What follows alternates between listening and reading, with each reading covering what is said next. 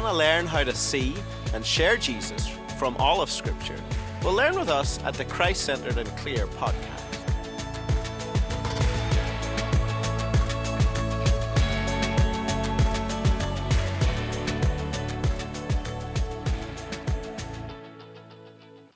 If you have your copy of God's Word, it'll be in Proverbs chapter 9.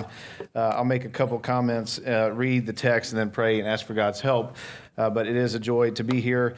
Again, it is a bit intimidating for two reasons to have this session and the topic after Josh does a sermon on how Jesus preached, and then you get to go up and preach as the only Akin in the room who doesn't have doctor before his name. So, but I've learned a lot from John in this area, learned a lot obviously from my dad when it comes to preaching.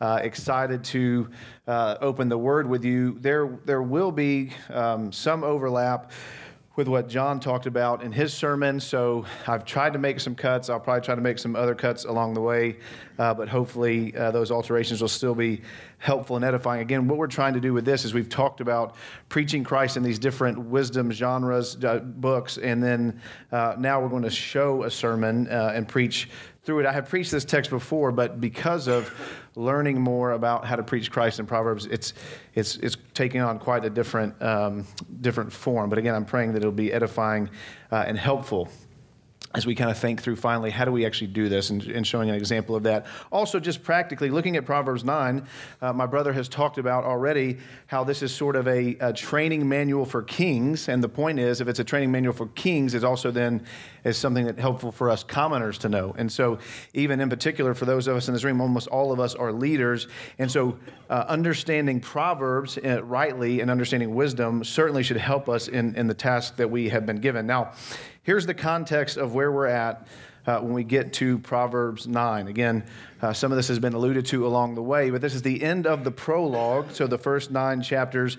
And Solomon here, in some ways, is summing up the prologue, the previous chapters of Proverbs, and he's setting the stage for the rest of the book by encouraging his son, again, this person who's to be the ideal Israelite, to marry wisdom, to kind of be enthralled with wisdom, for verbally to make wisdom his queen so that he would rule faithfully. Now, part of the point then, again, is that if this sort of wisdom is good for the king, it's also good for us, for commoners as well. And certainly, again, for those of us who would be pastors and leaders in the church. And here in Proverbs 9, Solomon comes to the climax of the prologue of the book, and he sets before his son a choice.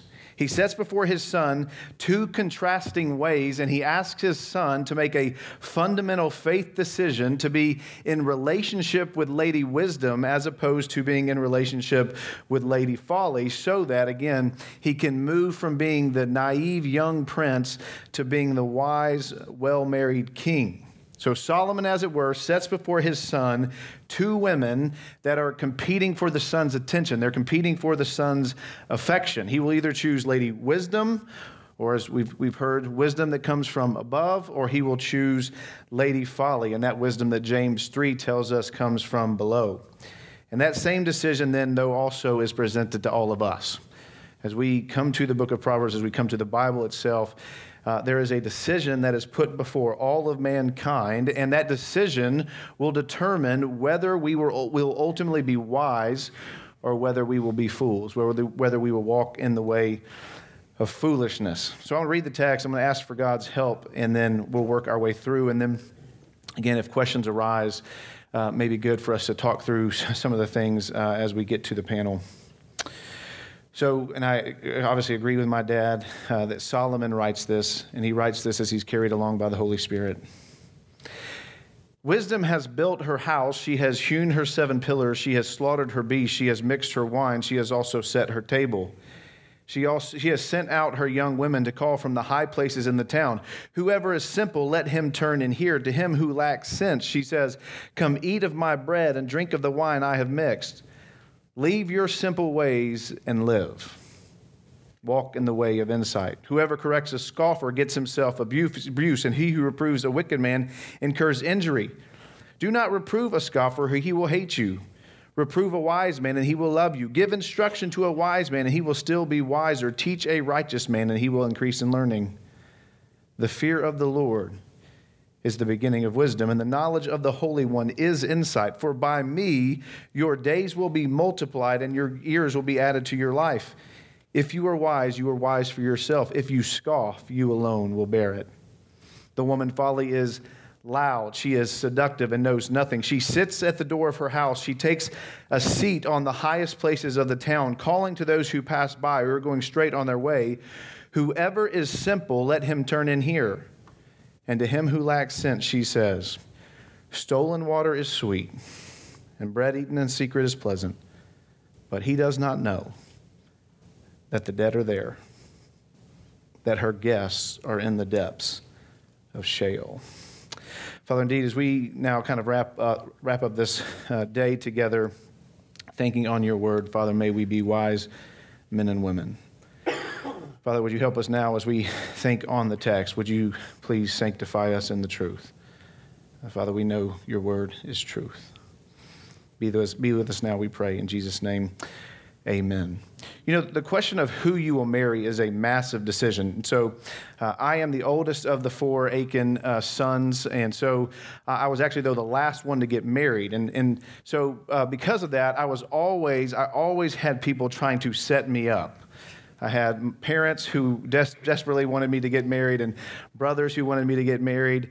And because I got married later in life, people would often joke with me and say that I was afraid to walk down the aisle.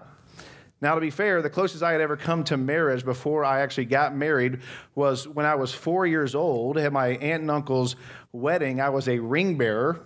And as the ceremony started, I chickened out while my twin brother went down, stood in the place he was supposed to be, and I stayed at the back afraid. To this day, my aunt and uncle still prefer my twin brother over me. They hold it over my head. They'll say things like, think it's cute. They'll say things like, John delivered while Nate quivered. Real Barnabas is in my life. Eventually, I did make my way down the aisle. I married a lady named Kelsey, and it's been wonderful. And we had a wonderful time of friends and family gathered. We even had a fountain of queso to celebrate the occasion. But we all know certainly that who we marry is a massive decision. And that is essentially what is going on in Proverbs 9. Solomon, like my parents, is trying to set his son up with a wife. He presents before his son the question, who will you marry, or whose wedding feast will you attend? And that question, again, is posed to all of mankind as well. Who will we choose? The point that Solomon is trying to drive home to his son, and again, by extension, us, these scriptures have been written down for us, upon whom the ends of the ages has come, is that the only way that his son, and again, by extension, us, will be able to live out the practical wisdom, the everyday wisdom that will follow in Proverbs 10 through 30, is by first making a fundamental faith decision to be drawn to wisdom. So my main idea then is this. Those who are in a relationship with wisdom will be wise, thus having a better life and a longer life. Those who are in relationship with wisdom will be wise, thus having a better and longer life. Solomon here is a wise and savvy teacher. He's using personification to teach his son, to appeal to his son about wisdom. And we're familiar with this, right? You know, advertisers use things like Gecko to sell car insurance. Growing up, there were things like Jolly Green Giants that were trying to teach us that vegetables were appealing. Didn't quite work for me. As Ron Swanson says, I simply view vegetables as the food that my food eats. I was actually this is interesting, listening to Juan talk about all the meat there in Leviticus, because I was with Juan in Cuba a few months ago, and he leaned over to me at dinner. Just remember, the guy talked about 5 different kinds of meats in his Leviticus talk a minute ago. He leaned over to me at dinner and goes, Austin has a lot of good vegan restaurants. It was all the proof I needed that the Gospel Coalition was indeed going woke. But here, Solomon is personifying wisdom as a woman. He partially does this because we know the Hebrew word for wisdom, hokmah, is a feminine word, but there's more going on here in the text. Solomon is teaching his son, he's teaching his sons, plural, the youth of the nation, and he wants them to choose wisdom, and so he is a wise teacher because he portrays wisdom as a beautiful woman. But not just any beautiful woman, as we'll see in the text, a beautiful woman who can cook. Because what are young men drawn to? young men are drawn to women and food, to Kelsey and queso. And if a jolly green giant can make vegetables appealing, a pretty woman who knows her way around the kitchen can certainly make wisdom appealing to Solomon's sons.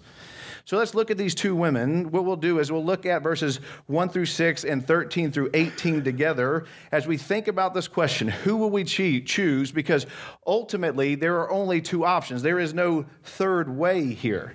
And as we work our way through, notice the similarities, but also the striking differences between these two women who both will invite the simple to come to their wedding banquet.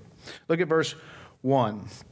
It says, wisdom has built her house and hewn her 7 pillars. She has slaughtered her beast. She has mixed her wine. She has also set her table. Let's notice the difference or the similarities between their preparations. Notice how active wisdom is. She builds, she carves out these 7 pillars. Again, John mentioned this gives the picture that she has built a good house with a solid foundation, indeed a complete or a perfect foundation. The implication is that building your life on wisdom is building your life on something steady.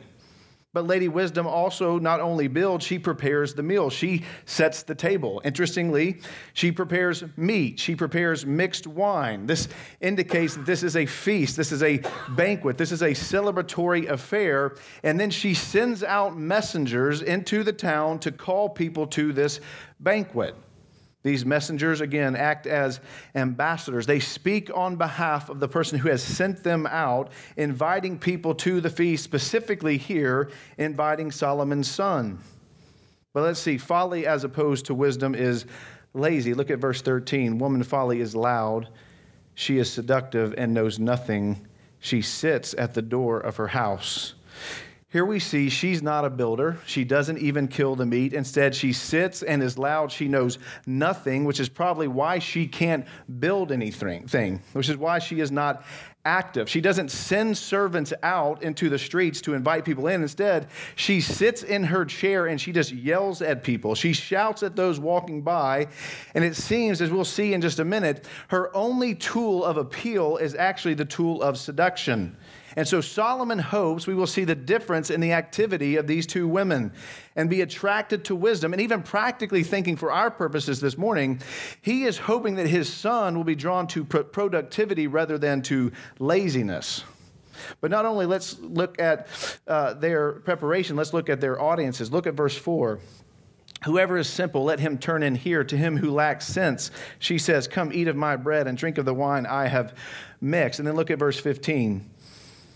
Woman folly calls to those who pass by, who are going straight on their way. Whoever is simple, let him turn in here. And to him who lacks sense, she says, stolen water is sweet. Both invite the simple to their meals. Now, the simple are simply those who have not yet made a decision between wisdom and folly. You might call them the swing voters. They are neither mockers nor are they wise, and both of them make appeals from the highest places in the city. You see that in verse 3 and in verse 14. They, in some ways, set up shop right next to each other on this top of the hill, and they are competing for the same kind of clientele. Where I live in Wake Forest, you have this sort of going on between restaurants. You have on one corner on a high place, you have Chick-fil-A, and right across the street, right across the other corner, you have Zaxby's. You have this picture of what's happening here. You have on one corner, Wisdom, Chick-fil-A, and on the other corner, Folly, that's Zaxby's. And they are calling out, they're trying to appeal to people to come in. The two women both call, you can see in the text, they call to those who lack sense, which can literally be translated, they call to those who lack a heart. Scriptures are making a point here. They're telling us in order to be wise, we actually will need a new heart. The idea that we know as theologians, the idea of regeneration. Just to make it very practical this afternoon, we need to understand both for our friends and our family and people that might come visit our churches, if they will never become believers, they never will be ultimately wise. It is theologically interesting, though, and this has been brought up already today as well, where they are building their houses. Because where they build their houses at the highest points of the city are places only reserved for temples. And so before the sun is not just an invitation from two different women, it's an invitation from two different temples. One is the temple of God that would have housed Yahweh, the people of God's, the one who had called Israel as his people. And the other temple would be a temple of idols, a temple of false gods that seeks to draw away Israel and to draw away Solomon's sons. And certainly those of us who follow in the footsteps of the church should be those who are on guard as well to be drawn away by false gods and by idols. But let's also look at their invitations. Look again at verse 4. It says, whoever is simple, let him turn in here. To him who lacks sense, she says, come eat of my bread and drink of the wine that I have mixed. And then look at verse 16. Whoever is simple, let him turn in here. To him who lacks sense, she says, stolen water is sweet and bread eaten in secret is pleasant. Their invitations at first glance seem the same. They're both saying, let the simple turn in here. And what we see, in a way, is that folly mimics wisdom. It invites from the same place. It has a same appeal.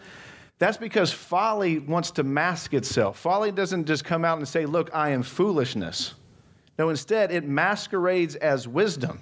This is why foolishness, folly, oftentimes starts in what seems to be harmless ways. This is why when it comes to things like affairs, it doesn't just happen overnight. It is slow. It is building. It masquerades itself as something good and slowly builds us up for something that would destroy us.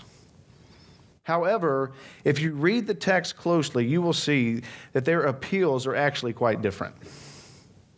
In fact, wisdom calls us to repentance. Wisdom says, leave your simple ways. Wisdom says, change your direction for my party. Folly, on the other hand, says, come in here and stay in your foolish ways. Again, remember, one of the reasons for why it is foolish to choose folly's party is because folly knows nothing. She doesn't even know more than those she's inviting into the party. In some sense, her basic invitation is simply this: let's all come in here and be morons together. Let's all come in here and be foolish together and stay in our foolishness. But not only are their invitations different, so are their meals. Look again, verse 2. She has slaughtered her beast. And then look down again at verse 5. Come eat of my bread and drink of the wine I have mixed. And then verse 17, this is folly's meal. Stolen water is sweet, and bread eaten in secret is pleasant. The meals are not really all that comparable. Wisdom has meat, the most important part of a meal we know, also has bread and has mixed wine. That should sound familiar to us. While folly simply has bread and water, one has steak, you might say, the other has a biscuit. Most scholars believe that this stolen water is connected to sexual immorality, the sexual immorality mentioned in Proverbs 5 of a man taking something that is not his, drinking from a cistern that is not his own, that does not belong to him. And so we again see her only appeal is an illicit appeal. It's an appeal to the forbidden. Indeed, it has been like this from the beginning. Satan's appeal to our parents in the garden is this: what you really need from God, what you really need in your life is the very thing that God has asked you not to do. It's the very thing that God has forbidden you to do. And that is a good picture of sin. That is a good picture of foolishness. And now we see the outcomes or the conclusions of where their parties lead. Look at verse 6. Leave your simple ways and live, and walk in the way of insight. And then verse 18, a sad verse. He does not know that the dead are there, that her guests are in the very depths of Sheol. The difference between marrying one or the other, or going to one's feast over the other, you might say the differences are grave. One is a house of life, the other is a house of death. Those who refuse wisdom's meal and invitation, they get death.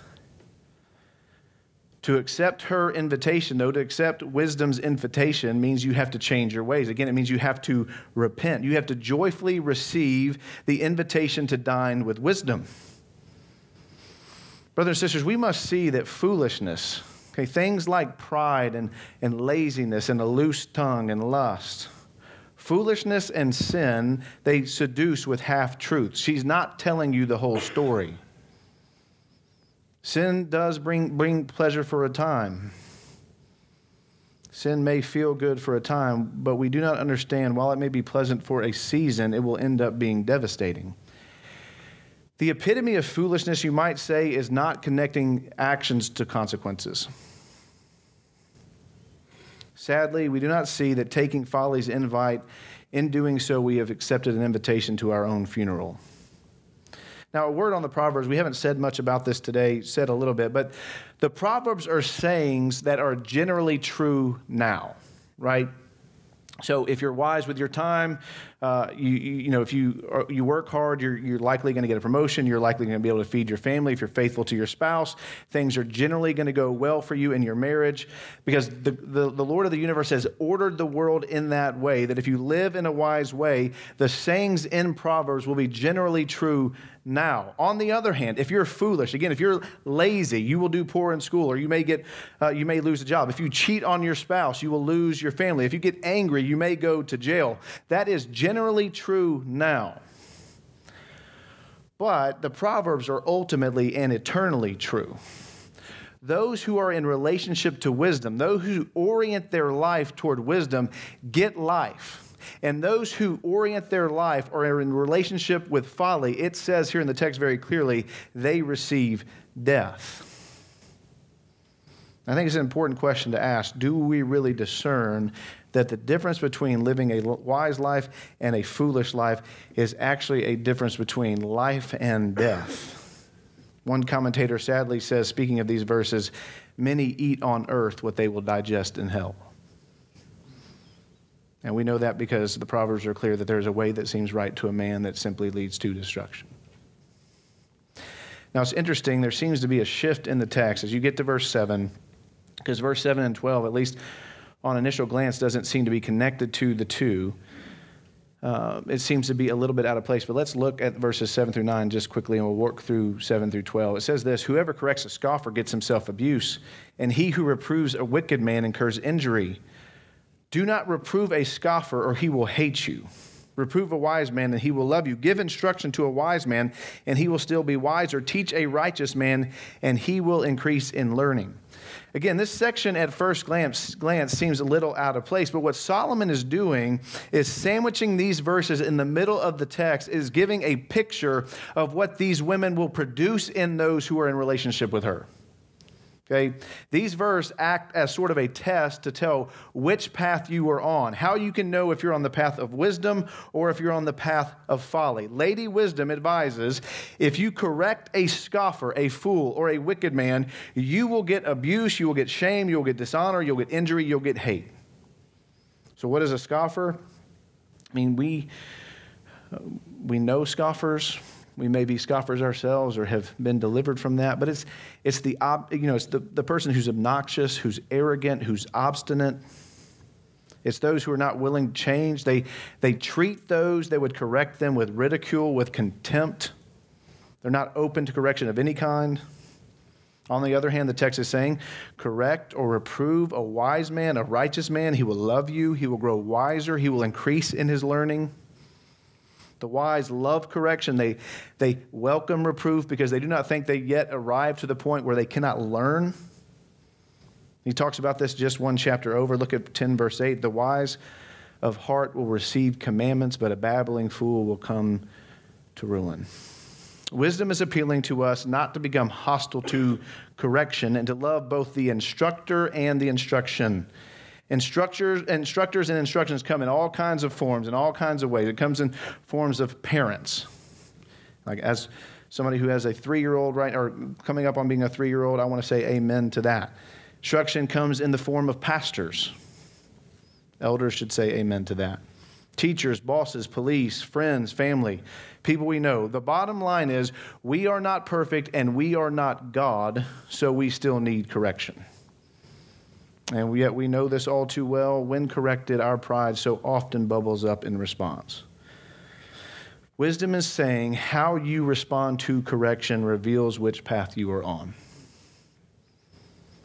Some questions maybe then to consider just practically for your own life. Take stock and evaluation of your own life. How do you respond to correction and confrontation? Is it love? Is it anger? What goes on in your heart when this happens? Do you actually listen to correction, or do you immediately have a comeback or a way to justify your behavior? This is one that hits home for me. When somebody corrects you, do you immediately have a list of things about them that are wrong that you can point out? Maybe more practically, is there anything in your life that is off limits when it comes to correction? Parenting, how you spend your time, how you spend your money. Do you have a relationship with anyone that has the freedom to say tough things to you? And I would say, particularly for those of us that are pastors, leaders, I think this is especially important for us. Not really planning to say this, but it seems that most of the examples that I know of people who have fallen, there's all kinds of reasons why they have, but it can almost always be traced back to the point that they had nobody in their life that they were willing to listen to who might correct them. They either got so big that they were above and beyond correction. The truth is, humbly and gently, both giving and receiving correction will make us wise and it will make us godly. And I think we need that more than ever. Honestly, the first time I worked through this text was years ago. And I remember when I worked through it, it was one of those times where you were really convicted by your own study. Because at the time I had this pain in my big toe. And my mom kept saying, "You need to go to the doctor. Why are you not going to the doctor?" I had one of the wives of our elders kept saying, why are you not going to the doctor? And I was like, because I'm a grown man and it's a toe. Why would I go to the doctor? I basically made fun of them. And as I reflected on these verses, I recognized just how wicked my heart was. They love me. And I'm being defensive. I'm basically chiding them for trying to tell me to do something that might be helpful to me. And it ended up being gout, and because I didn't get it treated, it ended up getting so bad at one point that I had gout in my knee and I couldn't walk. I just want to say, brothers, the way we respond to correction is not a personality type.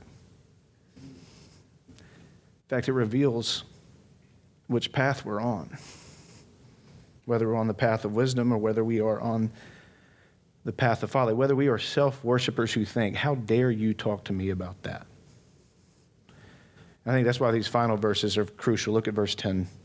"The fear of the Lord is the beginning of wisdom, and knowledge of the Holy One is insight. For by me your days will be multiplied, and years will be added to your life. If you are wise for yourself. If you scoff, you alone will bear it." We need to fear the Lord and we need to know God. The sage traces back to the beginning of the book, the beginning of wisdom. The main way his son will rule the kingdom well is that son will fear the Lord. This idea of proper, loving reverence of him, it would have a posture of responding to that reverence, of absolute trust, following him, submitting to him. The wise acknowledge and fear God, whereas the fool, as Romans 1 tells us, suppress the truths about God and worship created things rather than Creator God. In addition, Solomon shows us, and John made allusion to this a little bit as well, Solomon shows us knowing God is wisdom. What is striking in the text is that to have knowledge equals knowing God. Everyday, earthly everyday wisdom has, you might say, heavenly origins. Do you want to be a wise man or woman? The way you're a wise man or woman is that you know God. Because ultimately, we know nothing if we do not know him. Scientists can know the depths of the black holes and yet not know the one who set the universe in motion, and ultimately that means they know nothing. If we're going to understand creation, we're going to understand how it works, we must know the Creator. Wisdom, then, is not knowing more facts. It's knowing how the world is designed and then being able to live according to that design. And you only fully know that from knowing the designer himself. And we do this by his word. Verse 11 tells us the outcome. If we are in relationship with wisdom, for it says, "For by me you get life." Good life now, eternal life to come. Because it's interesting. Wisdom makes a promise here in verse 11 that only God can make, that only God can provide. The promise is this: if you're in relationship to Him, there is better life now. Again, that's generally true, but if you're in relationship to Him, there is eternal life to come. Better life now, longer life later. We're in Texas, so you might say it like this: your best life later. Finally, verse 12, there are individual eternal consequences for which woman we choose. Look again. If you are wise for yourself. If you scoff, you alone will bear it.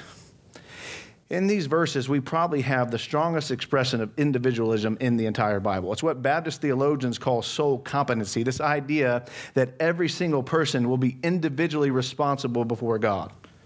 We see here the eternal consequences of the choice of wisdom or folly will ultimately be carried by you and carried by you alone.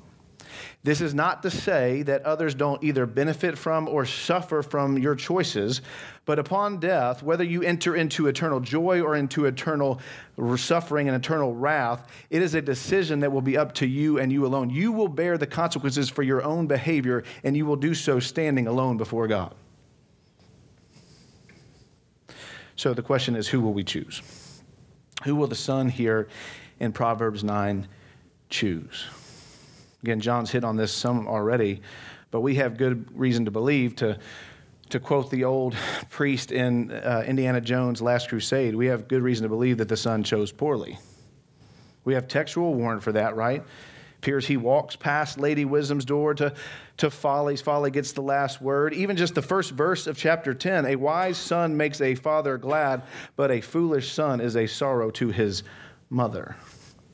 And it's been pointed out, at the end of the book, the son is basically saying, I have not learned wisdom. I do not have knowledge of the Holy One. Again, it's only mentioned here in Proverbs 9 and then again in Proverbs 30. And then he concludes, I am too stupid to be a man. If he's too stupid to be a man, let alone he cannot be king. And he laments that there is no one who can ascend to heaven and descend and come back down. There seems to be no hope. The son grieves unless one can do this, can go up and then come back down. But as John pointed out, the book does hold out hope of a prince son who will choose wisdom and who will rule God's people wisely and justly. And we're introduced to that king in chapter 31. Again, thinking about the fact that Psalm 2 and Proverbs 31 are the only places where we see the term my son used in the Old Testament in Aramaic, where he says there in Psalm 2, you are my son, and today I have begotten you. And this son does choose wisdom for his bride. He does choose the Proverbs 31 woman as his mate. Thus he becomes wise himself. He is well spoken of in the gate. And yet we know not only from Proverbs, but also from Israel's history and the rest of the scriptures that Solomon's sons will follow in his own footsteps. Indeed, they will bring shame to their mothers. They will bring heartache to the nation, almost always connected to the fact that they choose pagan women who worship false gods as their wives. They will sin, they will choose folly, they will fail, and they will all die. And the hope that there would be a son who indeed would rule the kingdom by wisdom will lie dead in Jerusalem tombs until we come to a town called Nazareth. Until we see another son of Solomon. Again, John made allusion to this. It will be said of him even at a young age that he is choosing wisdom because he is growing in wisdom and favor and stature with both God and man. Even at 12 years old, he will wow the teachers in the temple with his wisdom.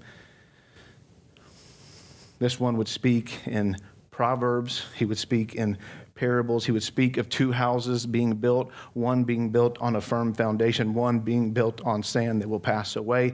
The one who in Luke 14 would compare his kingdom to a wedding feast, and then he would send out servants into the highways and byways, inviting all to come to this free feast. The one that we know from the New Testament would make better wine. And he holds out something to us greater than bread and wine itself. He holds out to us his body and his blood. He would be the one who would call from another high place. He would call from a hill. Paul will say of him in 1 Corinthians 1 that he has, because he has chosen wisdom, he has become the wisdom of God for us. Indeed, if we understand that knowledge of the Holy One is wisdom, if we are to be wise with the kind of wisdom that brings better life now and longer life to come, we must know him. Indeed, we must be in a fundamental faith relationship with him, to be enthralled with him, because yes, brothers and sisters, wisdom is a path. Wisdom is is a way of life. Wisdom is a way of knowledge and discernment. But ultimately, we know from the New Testament that wisdom is a person that you can know and you can love. And by being in a relationship with him, you can become wiser. And his name is Jesus from Nazareth. And what he does when he comes on the scene, initial act that we see is that he issues out an invitation to the simple. And he asks them to be in relationship with him. He says to them, would you leave your nets and follow me? And that same invitation hangs out there to sinners like us. If we will forsake folly, follow him, choose him, we will be welcomed into his banquet. Hey, brothers and sisters, but if there may happen to be someone who's made their way in this afternoon who's not a believer, the text is very clear that the penalty for the fool is Sheol. The penalty for the fool is the grave.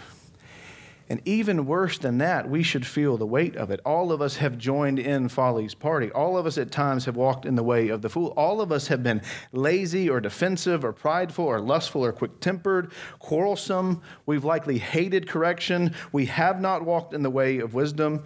And so all of us have the same fate. All of us have as our ultimate destination the grave, Sheol.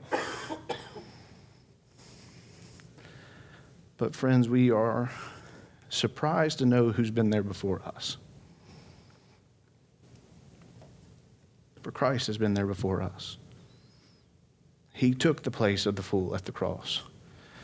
Though he had never sinned, he had never done anything foolish. Listen to this, he had never even spoken one idle word. And yet at the cross, at the high place, at Calvary's hill, he stood in the place of the fool. He took the place of sinners. He took the wrath of God and the judgment of God due our sin. He took it upon himself. He went into Sheol, taking the final penalty of that sin, the final penalty of folly under the weight of judgment. And yet, how do we know who he is? He says who he is. How do we know he can do what he says he can do? Because he has gone through death. He has gone through Sheol. He has come out on the other side as the victorious and resurrected and long awaited for son of Solomon, the true king, the rightful heir to the throne of David, who establishes and rules an everlasting kingdom that will never be thwarted. And he does so by wisdom. And he issues out a call. Will you turn from your simple ways, cling to him, and find life that is truly life? Indeed, as Josh said, wise men have been making their way to him from the beginning. And brothers and sisters, how will we know if we are in relationship with him that we are wise? Well, I think we see it here in the middle of the text. We must be those who can receive correction, meaning we must receive the correction of the cross. The cross has already told us in the deepest aspects of who we are, that we are wrong, that we are worse than we can even imagine. Indeed, the cross has told us that we are fools. And if we will agree with its assessment, we will find reproof and we will find instruction. At the cross, we are climactically told that we are sinners who deserve the wrath of God. We cannot make ourselves right. We cannot do enough good things. And that is criticism. That is reproof. That is rebuke. It is the kind of rebuke we need, and yet it is so sweet, because if we will agree with God's assessment, if we will repent of sin, if we will turn from our ways, if we will move from it towards wisdom, if we will fear him and follow him, there we can find wisdom. This is how we come to the cross, tasting the sweetness of correction and rebuke, and yet we also taste the sweetness of forgiveness. And days will be added to you if you will repent of your sin and have relationship with wisdom. In fact, billions of days will be added to you. Eternal days will be added to your life. Meditate on that, and it will help you be corrected. Because listen to this, correction is not devastating for the one who has already been corrected in the cross. Criticism is not devastating for those who have already been rightly criticized by the cross. So let the cross to produce in you a teachable spirit, because you understand, I am far worse than you even imagine, and that means that God's grace is far more great than you can even realize. And if we will, it will be a sweet reminder, if we can think that we are living that sort of life, if we can understand what it means to be on the path of wisdom, it will be a sweet reminder of where we are headed. It will be a reminder to us that we do know true wisdom, that we're in relationship with true wisdom. And it's so true that who you marry changes everything about who you are. I mean, it has so for me. But marriage in this life is simply a glimpse. It's simply a taste of the much greater wedding feast to come, of that day when the son of Solomon will sit at the head of the table, where he will sit there with the bride that he has purchased with his own blood, who, because of his work on her behalf, has made her a Proverbs 31 woman. And on that day, he will feed us. He's going to feed us bread and wine. No more vegan sandwiches there. I'm holding out hope that there will be queso as well, because every good thing makes it into new creation. But brothers and sisters, until we see him face to face, may we follow him, be enthralled with him, learn about him, because indeed knowledge of the Holy One is insight. Father, we have thought a lot about the wisdom literature today, and Father, we are so thankful that indeed one greater than Solomon has come. Father, would you help us to be found in him, so that we will be wise men and women, wise fathers and mothers, wise sons and daughters. As has been alluded to, Father, may we be found faithful in our internship so that we're ready to reign with the Son. Father, we pray for the pastors in this room. I pray, Father, that they would be faithful shepherds. Paul tells Timothy that if we will put these things before the brothers, we will be a good servant. And so, Father, I pray for the pastors in this room that they will put Christ before their people and be a good servant to them. Father, we're thankful for the Lord Jesus. May who we are and what we say and what we preach, Father, may it bring great glory to our King. Father, we need a measure of your supernatural kindness to be able to do any of these things. You have chosen to use jars of clay for your work in the world. Father, may we be useful vessels. May we be useful to the master of the house. And we pray this in Jesus' name. Amen.